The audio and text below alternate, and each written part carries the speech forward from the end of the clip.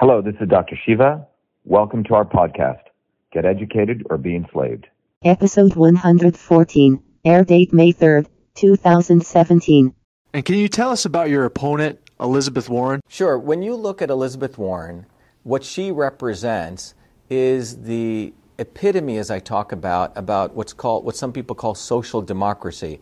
To keep it simple, you have the establishment. In the recent election, the establishment was very interesting. You had Hillary Clinton, you had Obama, the Romneys, and the Bushes all got together around their establishment candidate, Hillary Clinton.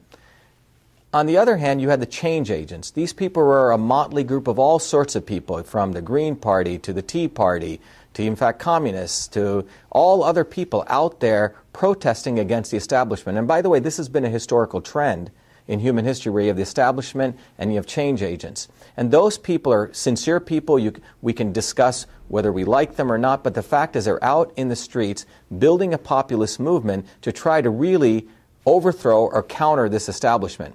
Now, what's fascinating is that there's another trend or another group that comes out called the not-so-obvious establishment, who act as though they're for the people, in fact speak the rhetoric of revolution and change, Bernie Sanders being one of the big sellouts who did this, speaking all this revolutionary rhetoric, but he and others like Warren purely exists to funnel all of this energy from the populist movement, snuff it out and bring it back into the establishment. And you can see this across human history, be it in the Mensheviks, in the history of Russian history, where they spoke about revolutionary politics, but they really didn't want to overthrow the Tsar. Same in India. People like Gandhi and Nehru spoke a good game, but they never really got rid of Indian colonialism. People like Warren are the most insidious part of the current establishment because they're able to mislead, confuse much of the liberal whites who have white guilt in them, plus many really sincere people who want change, and they speak the rhetoric of revolution, but are actually fake fighters.